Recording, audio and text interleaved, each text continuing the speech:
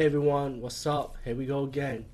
Lone Wolf and Cub, the baby caught at the river Styx. This is part two of the Lone Wolf and Cub movie series that came out in the early 70s. And like I said, if you see Shogun Assassin, part one, and of course this movie was actually edited together. So you definitely want to check part two, of course. And of course, let me say with the Lone Wolf and Cub movie franchise, I'm going to try my best not to spoil it for you because I want you to have this adventure with the Lone Wolf and Cub character, Ogami Ito. Hope I say his name right, and Santiago. The giant. Oh, I can't even say the kid's name right, but his son, okay? This to me, I felt like this one had a little bit more action than the first movie. The storytelling was simple. It wasn't really too much of a big storytelling, like as the first movie was. But this time, Ogami Ito still facing the Yagu clan.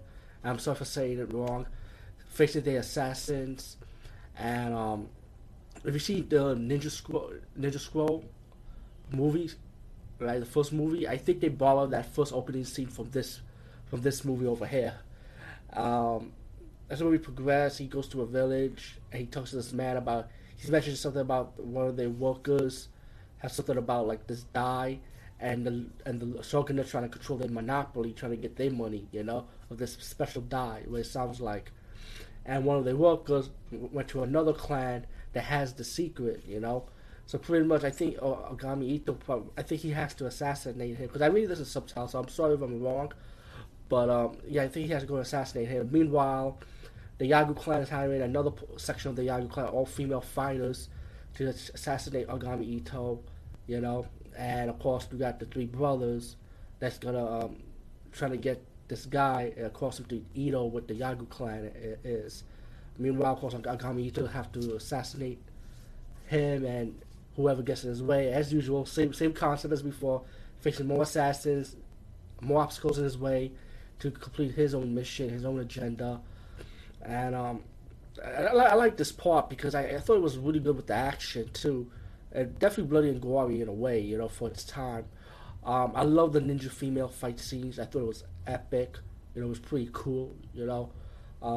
Especially when you got the solo female fighter, the leader, realize your clan been destroyed, and the guy from the Yagu clan trying to let her know, what, we have to change your plan because he killed your whole clan. What you gonna do by yourself? If he kills them, that means he's gonna kill you too, like it was nothing. So he started having an idea about kidnapping his son. Made Ogami Ito kind of weak. So that was their objective. But again, I'm not gonna ruin that moment. All in all, Lone Wolf and Cub, Baby Caught at the River Styx, highly enjoyable again. Definitely check part two out if you're a fan of the Shogun Assassin movie and you want to know which one have been edited together for Shogun Assassin. Well, this is the second one. So anyway, peace, guys. See you later, and I'm gonna try my best to fill the rest of this franchise.